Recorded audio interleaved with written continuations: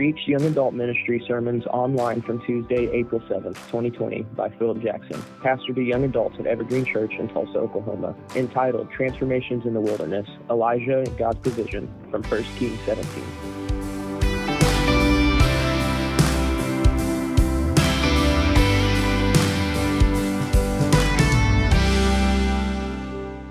So if you remember last week, this is the second part of a 4-part series on transformations in the wilderness. So if you remember, the theme for this year is the year of transformation for us, based in Romans chapter 12, about how the simple process of God changing us is this idea of putting ourselves on the altar and dying daily. And in the process of doing that, of being a living sacrifice, God changes our mind to think things in God's way, and we are not conformed to the world, but we actually are transformed so that we know God's will because we become more familiar with it in the same way that Jesus did. Well, last week we looked at Moses, right? And we looked at how God meets us in the wilderness and how that He turns that desolate place into a holy place, and how God gives us perfect purpose in the wilderness and how He answers our concerns. Well, tonight we're going to look at Elijah. Elijah is a prophet from the Old Testament. You guys probably remember stories about him from your childhood if you grew up in the church. This is the same guy that called down fire from heaven in the great display of power that God showed against the prophets of Baal. This is a really dark time in the history of the people of Israel. And so the 1st and 2nd Samuel chronicle the lives of David, King David, and King Saul. And after David leaves the throne, he leaves the throne to his son Solomon. Now, let me give you a little bit of context here for what we're about to get into. So David, when he's king, he strikes a deal with the king of the city of Tyre. Okay, so Tyre is a part of the Phoenician Empire. They were known by their economic prowess. These were maritime. They were a maritime economy, and so that everything was based on shipping, being able to move goods from the Middle East to Eastern Asia all the way to Europe. And so they built this powerful economy. And so David strikes the deal with the ruler, the king of the city of Tyre, and they begin to be trade partners. And so David would bring goods to the shore in Tyre, and they would ship them all over the world. And by the same token, the king of Tyre had access all the way to Asia through Israel. And so as this deal progressed, David passes the crown to his son Solomon. Solomon also strikes a deal with the son of the king in Tyre. And so now we have a second generation of partnership. This is where Solomon acquires the cedars of Lebanon. So Tyre is in the country of Lebanon. And so the cedars of Lebanon that Solomon used to build the temple came from this partnership, right? So after Solomon, though, the kingdom was divided. And so Solomon had a son named Rehoboam, and he also had this public official named Jeroboam, who was kind of his right-hand man in civic affairs. So Solomon, by the end of his life, we know him as the wisest man who ever lived. But at the end of his life, Solomon had played around with the pleasures of life. He had grown accustomed to expensive tastes. And as a result, he had overworked the people of Israel. They were so exhausted from his building campaigns and the things that he did for himself, just an extravagant lifestyle. And so when Solomon died, his son Rehoboam had an opportunity to change the landscape in Israel. And so what happened was that Rehoboam went to his father's counselors, the old men in the temple, in the palace, and he asked their advice. And he said, "What do you think I should do?" And they said, "You need to relieve the burden of the people."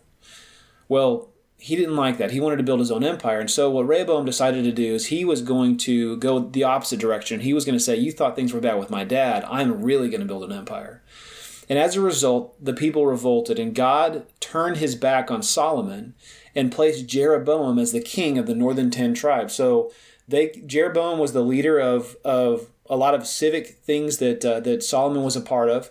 And so when it came time for Rehoboam to have this meeting with the city elders, with the elders of Israel, Jeroboam was at the table. And as a result of that meeting and Rehoboam's pride, in accordance to what God had already said through the prophets, Jeroboam left the kingdom of Israel and he took the northern 10 tribes with him. This is what eventually turned into Samaria. Well, fast forward. Okay, so generation after generation, the northern 10 tribes, they continue with this relationship with the city of Tyre and with the Phoenician Empire. And so they continue to trade, they continue to see great success.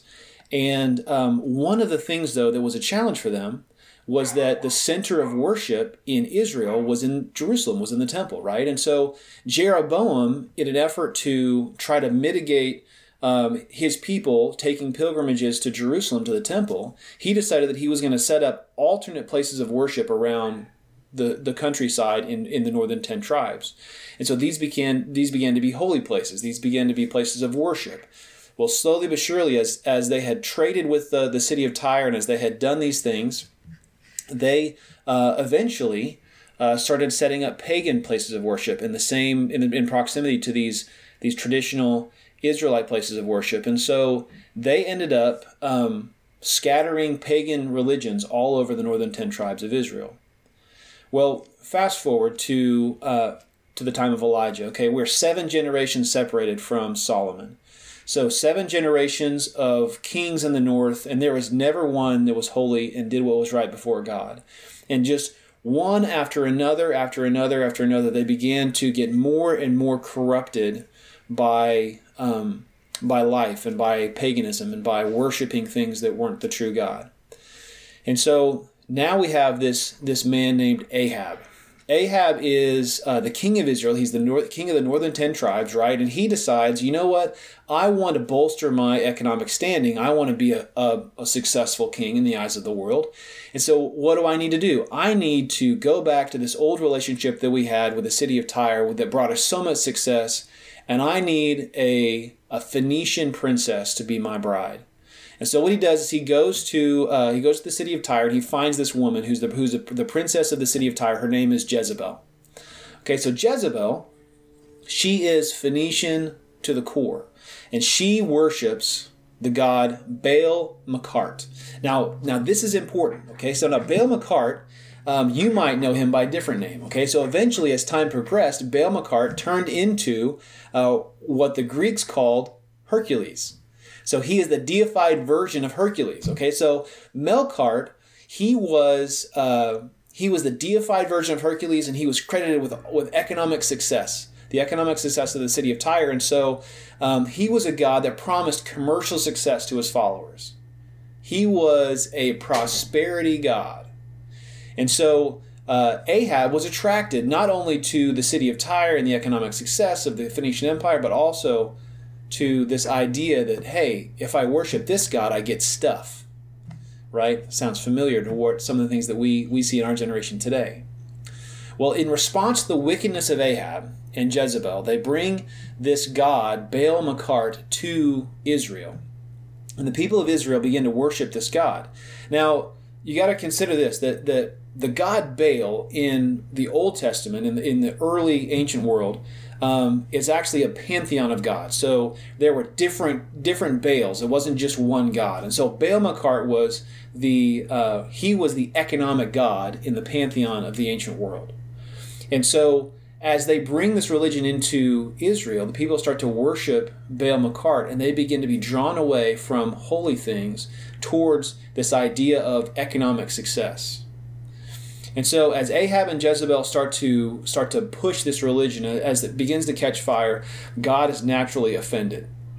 And so he sends this prophet Elijah. And God is about to make a point. And so Elijah comes up and he confronts King Ahab, and he declares that there's going to be a famine in the land until he says otherwise. He says, God told me there's going to be famine in the land until I say otherwise. And in response to the famine, God set the stage for a massive display of power. Okay, so in the context of all of this, this is the prequel to the Mount Carmel incident. This is the prequel to God calling down fire from heaven. So all of this is set up, this boiling pot. Okay, so Ahab thinks, okay, well, cool, everything's great. We're going to make money. We're going to be successful. Jezebel's all by my side. We're all good, right? We've got all the things put in our favor. And then God sends a man of God, and he says, I'm going to go ahead and just halt all of the economic success that you might have, and I'm going to shut down the entire natural world.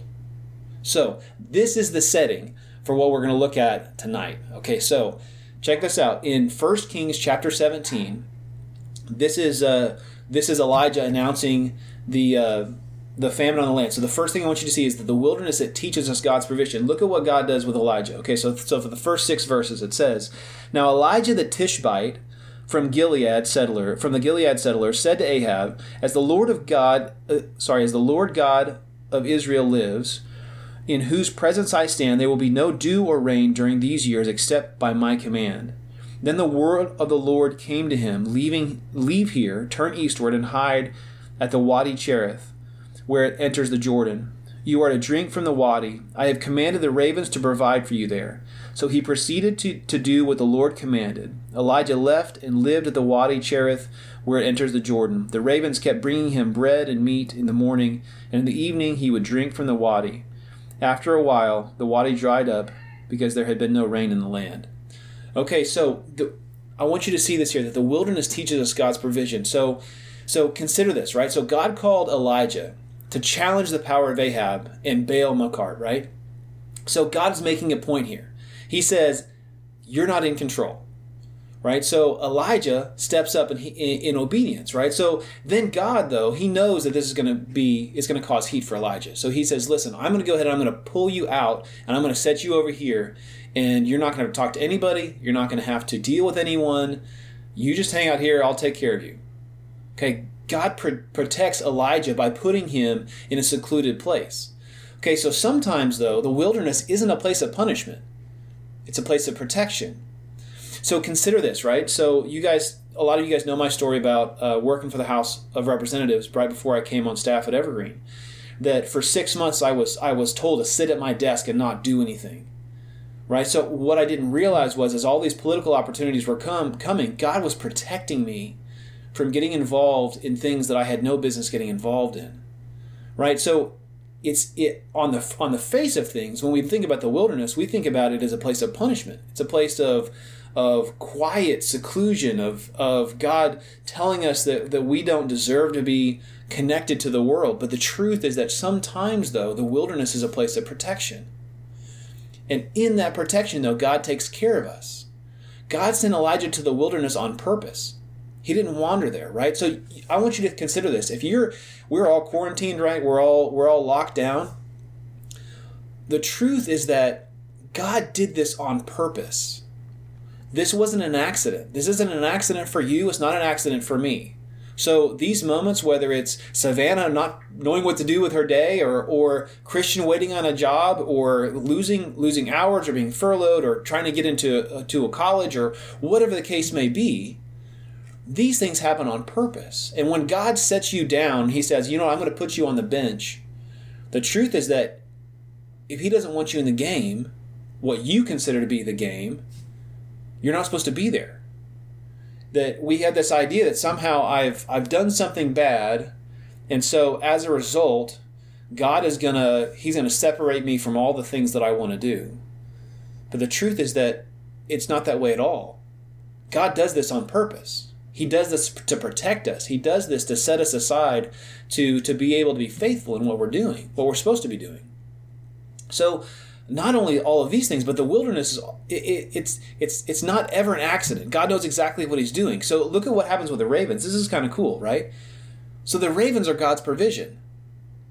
Consider this. So Elijah is by himself. The wadi is another word for river.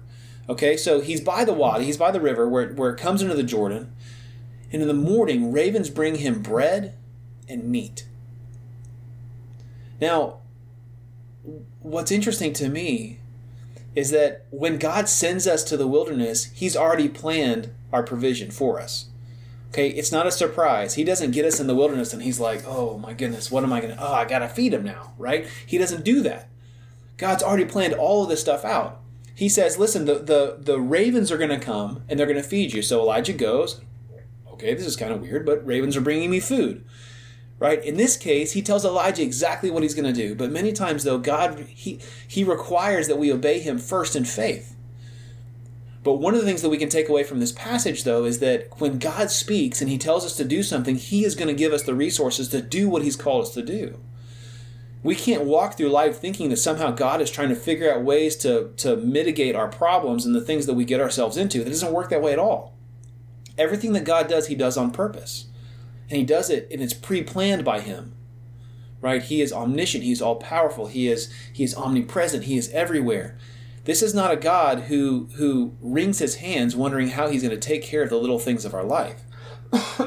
In fact, I saw a quote today from Spurgeon that said I'm going to botch this, but he in essence he says, the God that calls all the stars by name and numbered them has no problem keeping track of the little issues of our life. Right? He knows exactly what you need. See, anybody reading this account would know that our God, the one true God, is the true provider, right? So consider the context here. You have Ahab and Jezebel trying to rule with an iron hand, trying to bring economic success, and God he's making it very apparent and well known. He's underlining this and putting it in bold letters. He's saying, I am in control on a big picture. And even on the small picture, though, when he has Elijah alone by this river, he gives him enough provision.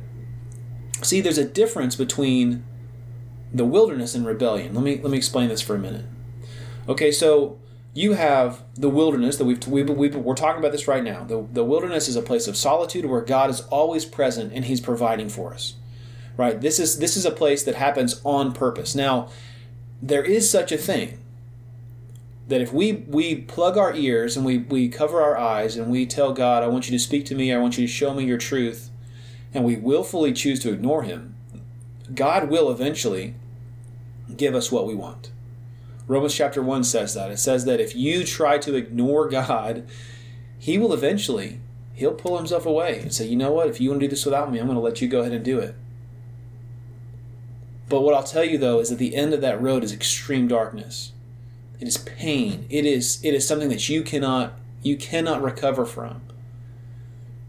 The desert, so there's a difference between the desert and the wilderness. The wilderness is a place where God provides for us, a place where we grow. It's a place where God teaches us his provision. He gives us vision and he clarifies our mind. The desert, though, is a place of dangerous solitude because it's separate from the goodness of God. James chapter 1 says that all things that are good come from the Father and that God can't tempt us with evil because he's not evil. The same thing is true here.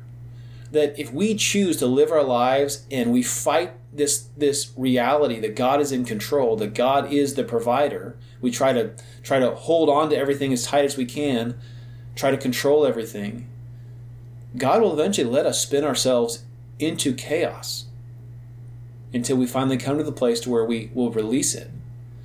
See, sometimes God calls us to do things that take a lot of courage, like stepping up and talking to Ahab and calling down this famine. One thing that we can always count on is that he won't allow us to go through it alone. He's always going to be there right with us. One of God's favorite attributes is that he's the great provider. He loves this. It is one of his favorite things. He's not going to call you to do something and then withdraw from you.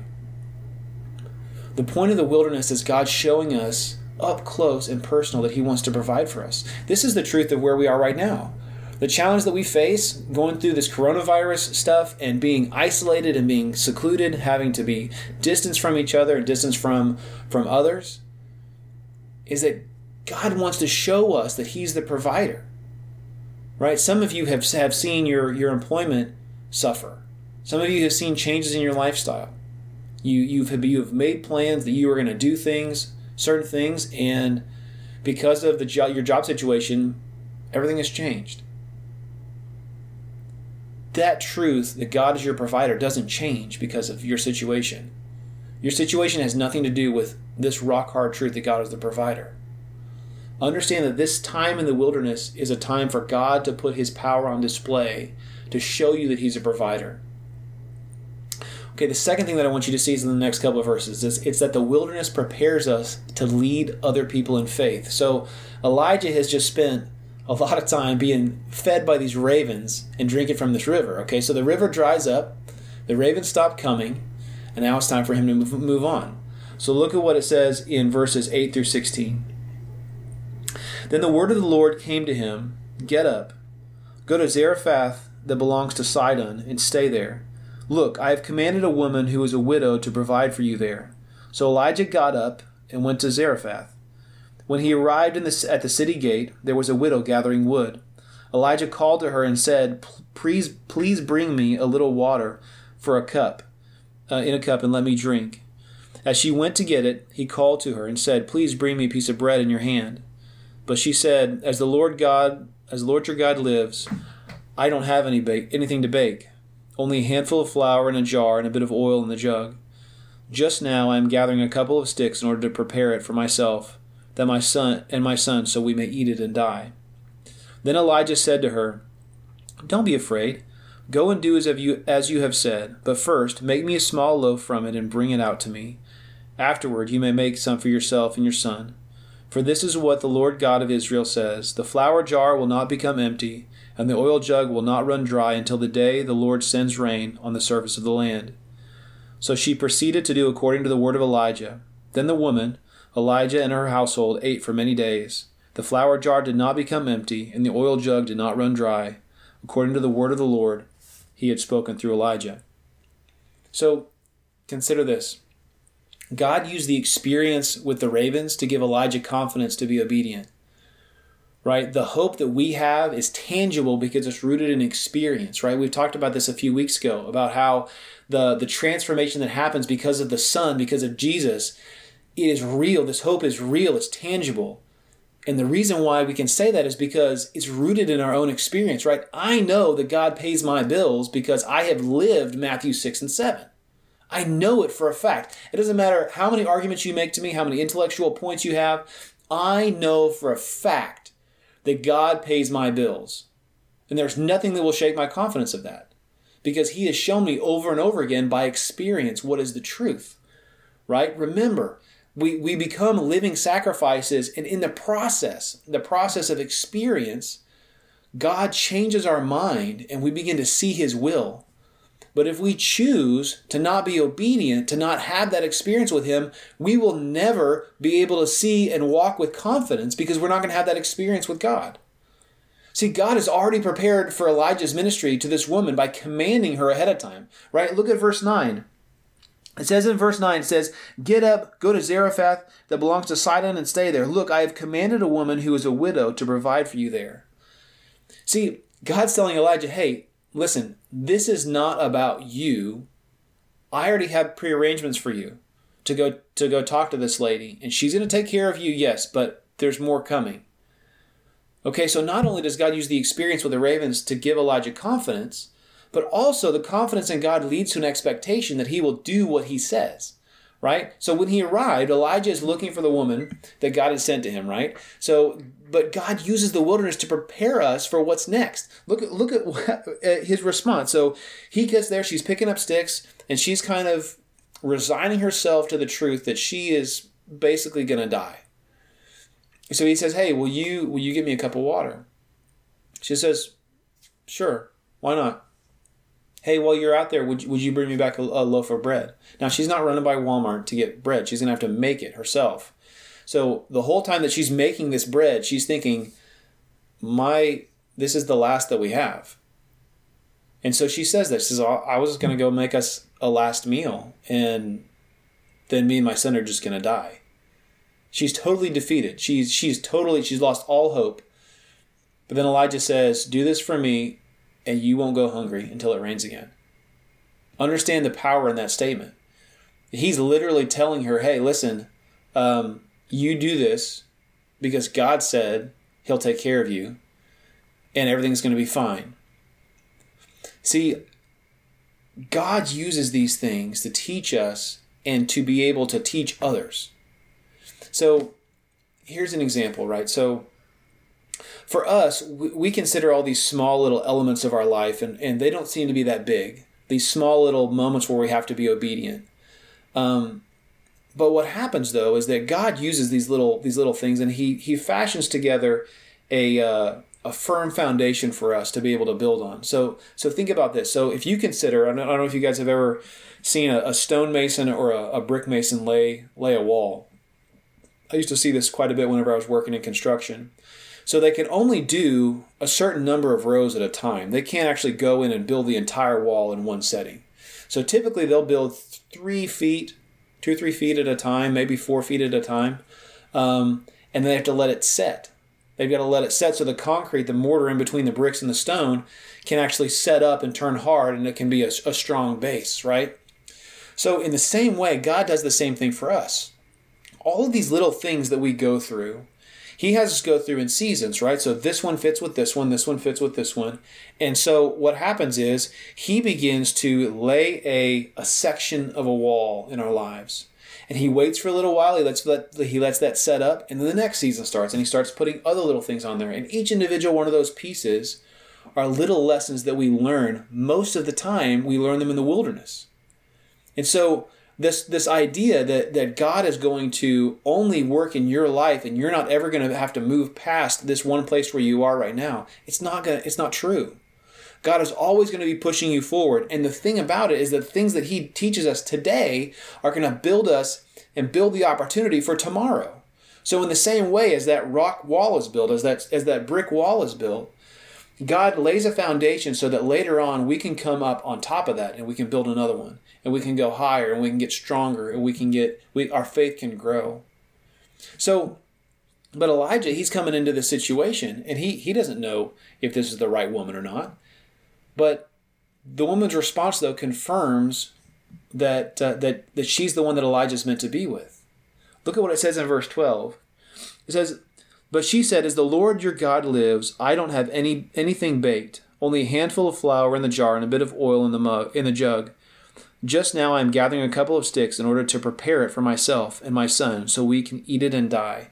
Okay, consider this about Elijah, right? He's been as absurd as it sounds, he's been sitting on the side of a river, and wild birds have been bringing him meat and bread for we don't know how long. Okay, so if there's anything that Elijah is used to at this point, it's going to be that weird stuff is normal for him. Okay, so when we have a proper view of who God is, of what He does, what happens is we begin to see things that other people see as impossible. We see them as ordinary, everyday opportunities. Right? So Elijah, he would have been used to God working in impossible ways.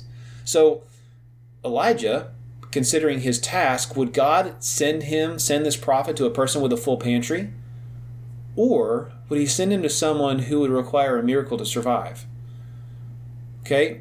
So what's interesting about this, talking about God using past experience to build future ministry opportunities, is that this is really similar to what happens in 2 Kings chapter 4 with Elijah's his disciple Elisha.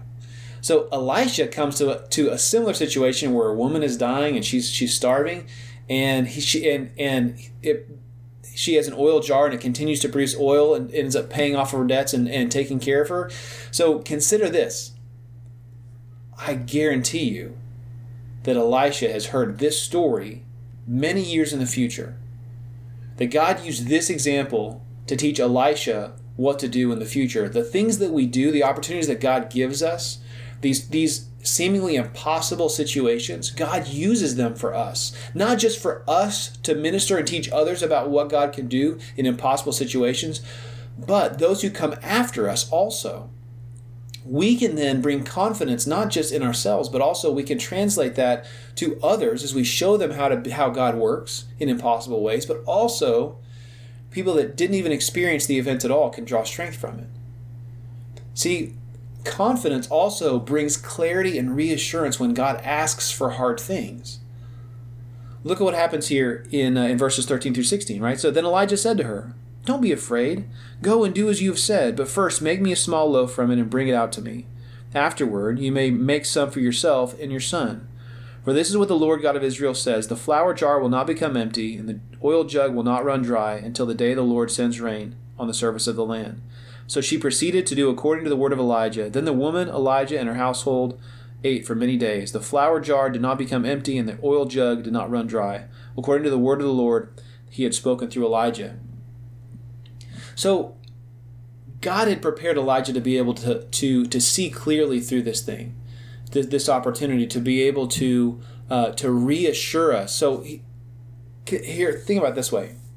So some of you guys know I've started to try to get into primitive camping, right? So I've done this once so far, but before I left on my hiking trip, right? So I received a list of all the things that I thought that I was supposed to take with me. And I'll be honest, I went with Taylor. So if you're going to go camping and you ask a Army Ranger to take you camping, be sure that you are prepared that he's going to send you like a 3-page document of all the little things that you're going to need. Like, we're going to be gone for one night. How do I need all this stuff? You never know. So he sends me this list of all these things that we're going to need, right? So I had to take an inventory of what I needed to have for the trip.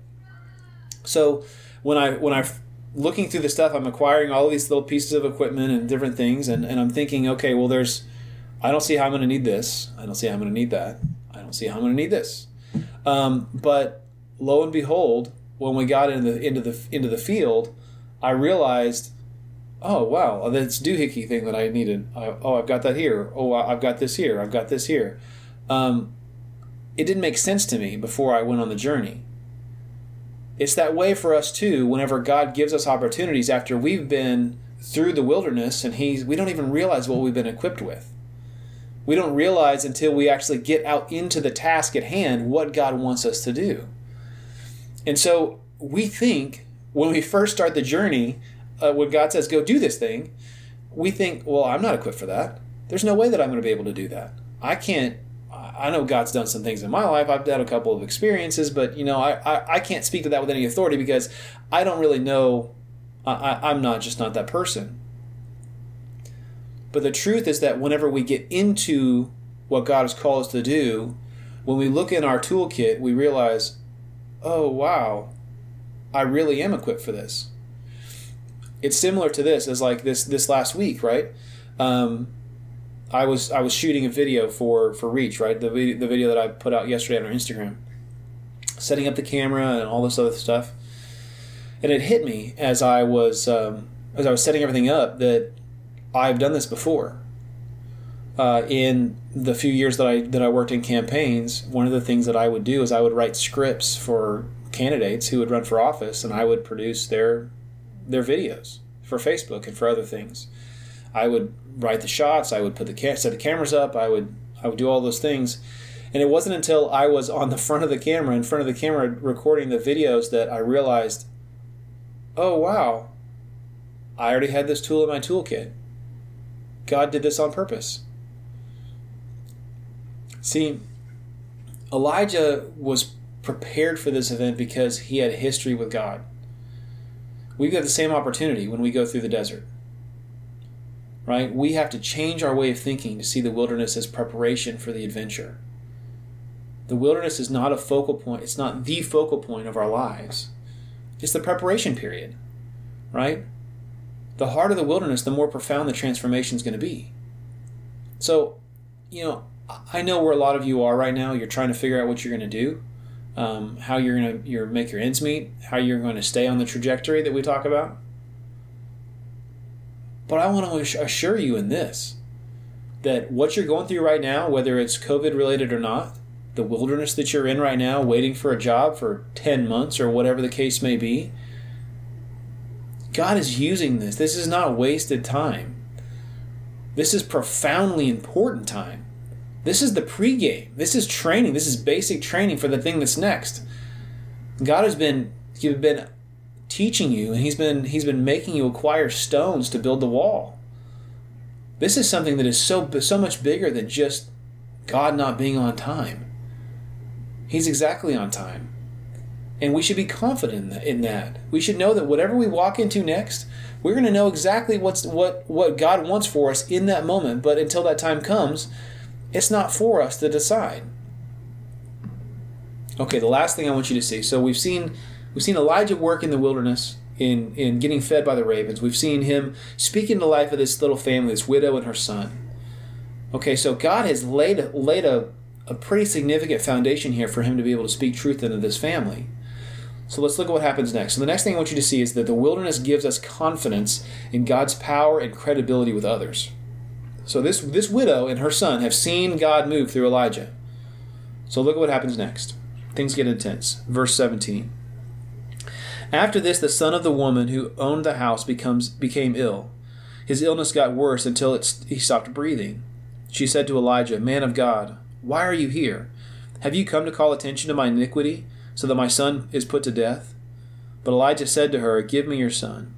He took him from her arms, brought him to the upstairs room where he was staying, and laid him on his own bed.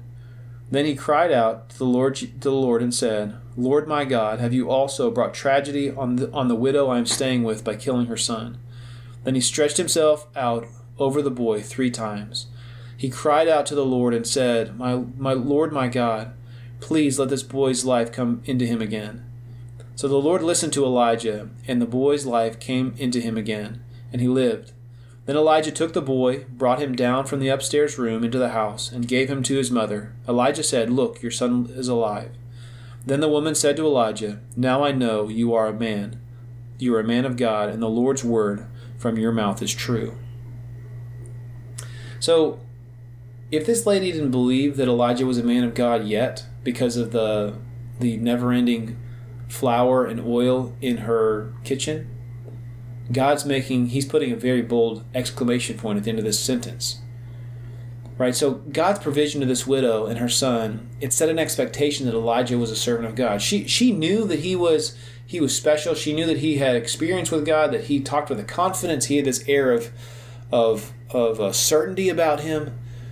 But I can't help but think in my sanctified imagination that she wasn't quite sold on him being a man of the true God. I mean, there's a lot of gods out there, right? But Elijah's different because he's speaking boldly, he's speaking truthfully, he's speaking from experience, and no one can take that from him. So what started as God teaching Elijah provision in the wilderness turned into the widow and her son sharing in the provision.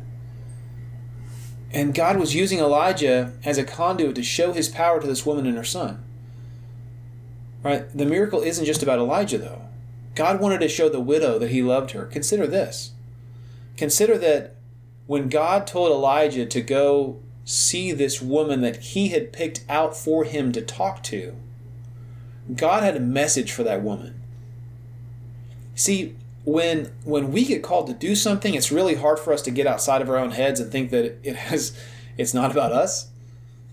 Right? When you're facing an emergency, you're facing a crisis in your life, or you're trying to figure out what you're going to do, it's really easy to be all about, well, what's God going to do for me? But one of the things that's apparent in this story is that God had something he wanted to say to this woman, and he wanted to say it through Elijah.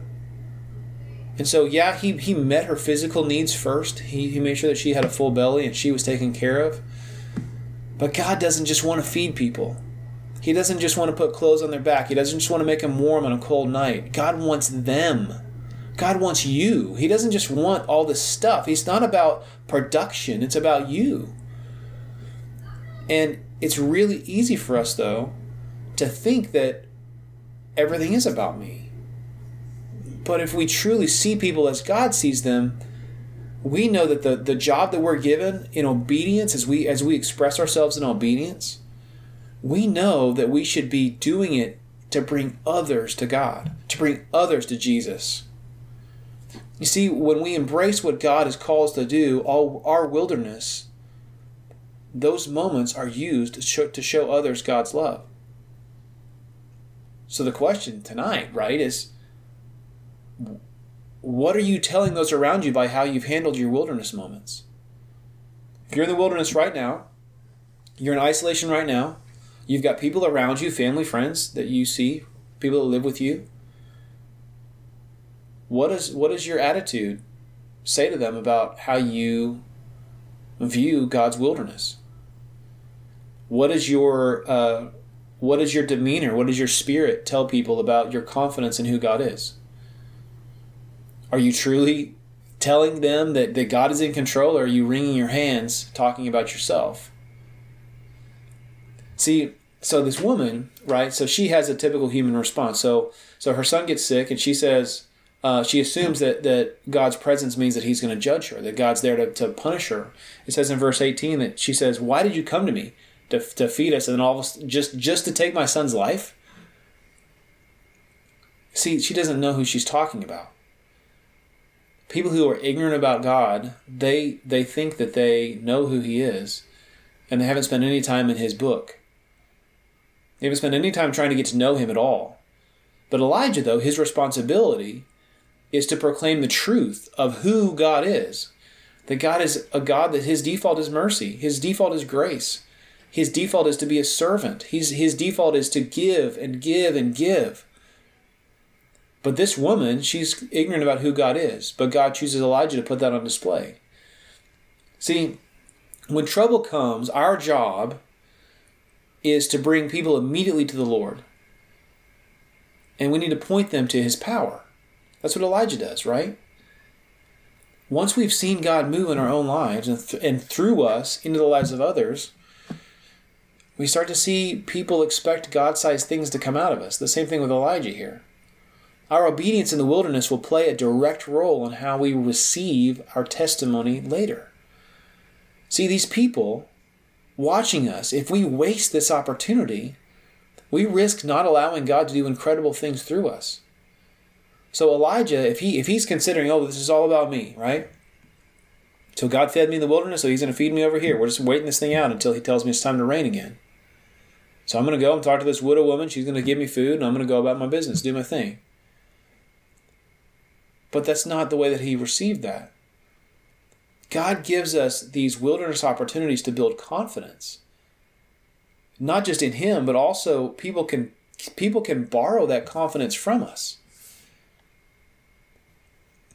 And so where do we go from here? What's the takeaway for tonight? I want you to walk away with these three things, okay? I'm going to give you a challenge. If you got a pen, write this down or write it on your phone. Okay? What are the areas that God's teaching you in right now? Okay, if you're like Elijah and you're laying by the river, God's taking care of you. You feel pretty safe right now. But you know what? It's kind of hard not to just twiddle your thumbs and waste your time because you're just waiting for it to be over. Make a list of the two things that you think about the most. The two things that you worry about the most. Your belly's full, you got food, you got a place to sleep, you got your provisions taken care of. But there's something that occupies your mind. Something. What is it? Write it down. And put it somewhere that you're going to see it every day. And pray for it. Pray about it. And also, remember there's a difference between listening and hearing. Start listening. When you do your quiet time, whether you are reading, doesn't matter where you're reading, search for an answer for that question. Information about that question. God wants to equip you in that thing. He wants you to do business about that thing. And you need to be satisfied with no answer. He's not going to give you a complete answer. He's going to leave a little bit left for you to figure out because you're going to need it on the next leg of the journey. Okay, write it down, pray about it. Look for truth in your quiet times to find information that's connected to that thing. And pray that God would open your eyes to the truth. Now, it could be, I want you to consider this. What wildernesses have you been through that God has given you unique experience to help people? Right? It could be that God's called you, okay, cool. Well, you're not by the river anymore, but you're on your way to go talk to your version of the widow. Right? God has put people in your life that need you. Whether it's through technology or right next door. So, what wildernesses have you been through that can help people? Are you blissfully unaware of the needs of people around you, or can you offer some encouragement based on what God's done in your life? I want you to put that person that you know needs you and write their name on a Post-it note and put it on the mirror of your bathroom. Take a dry erase marker and write their name on your bathroom mirror.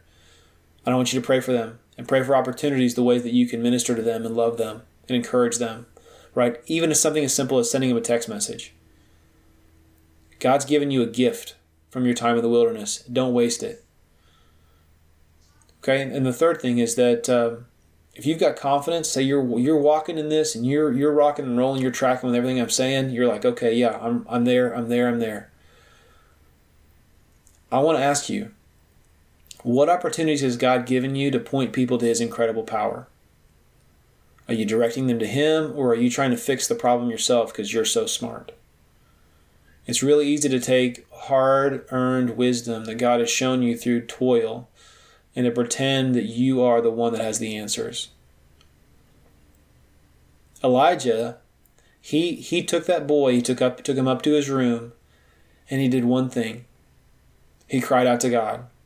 He didn't tell the woman, "Oh, I got this. Let me just go talk to him. I'll get this all straightened out."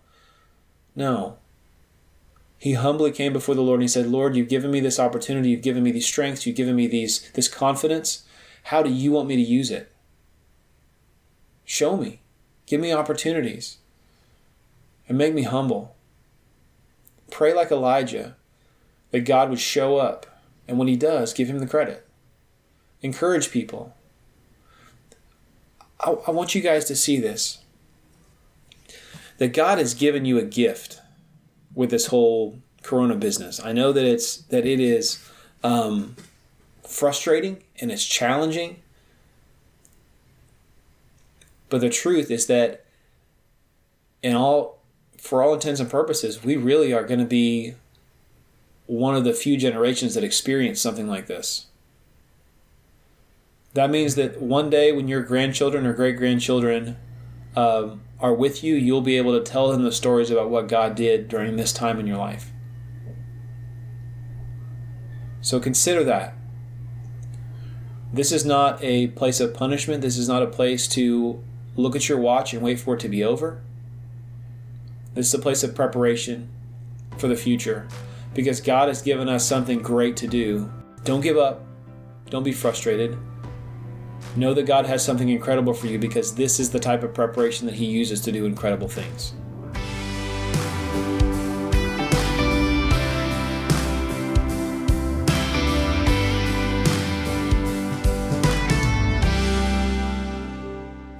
What's up, everybody? This is Philip Jackson, pastor to young adults at Evergreen Church. I want to invite you to come to Reach. We meet every Tuesday evening at 6:30 at Evergreen Church, just east of Mingo on 100 Lemon Street. For more information, check out our website, reachtulsa.org. You can connect with us on social media and on Instagram by searching for reach.tulsa. Also, be sure to subscribe to our content for the latest sermons and updates. You can also find us on Spotify, iTunes, and wherever you find your favorite podcasts.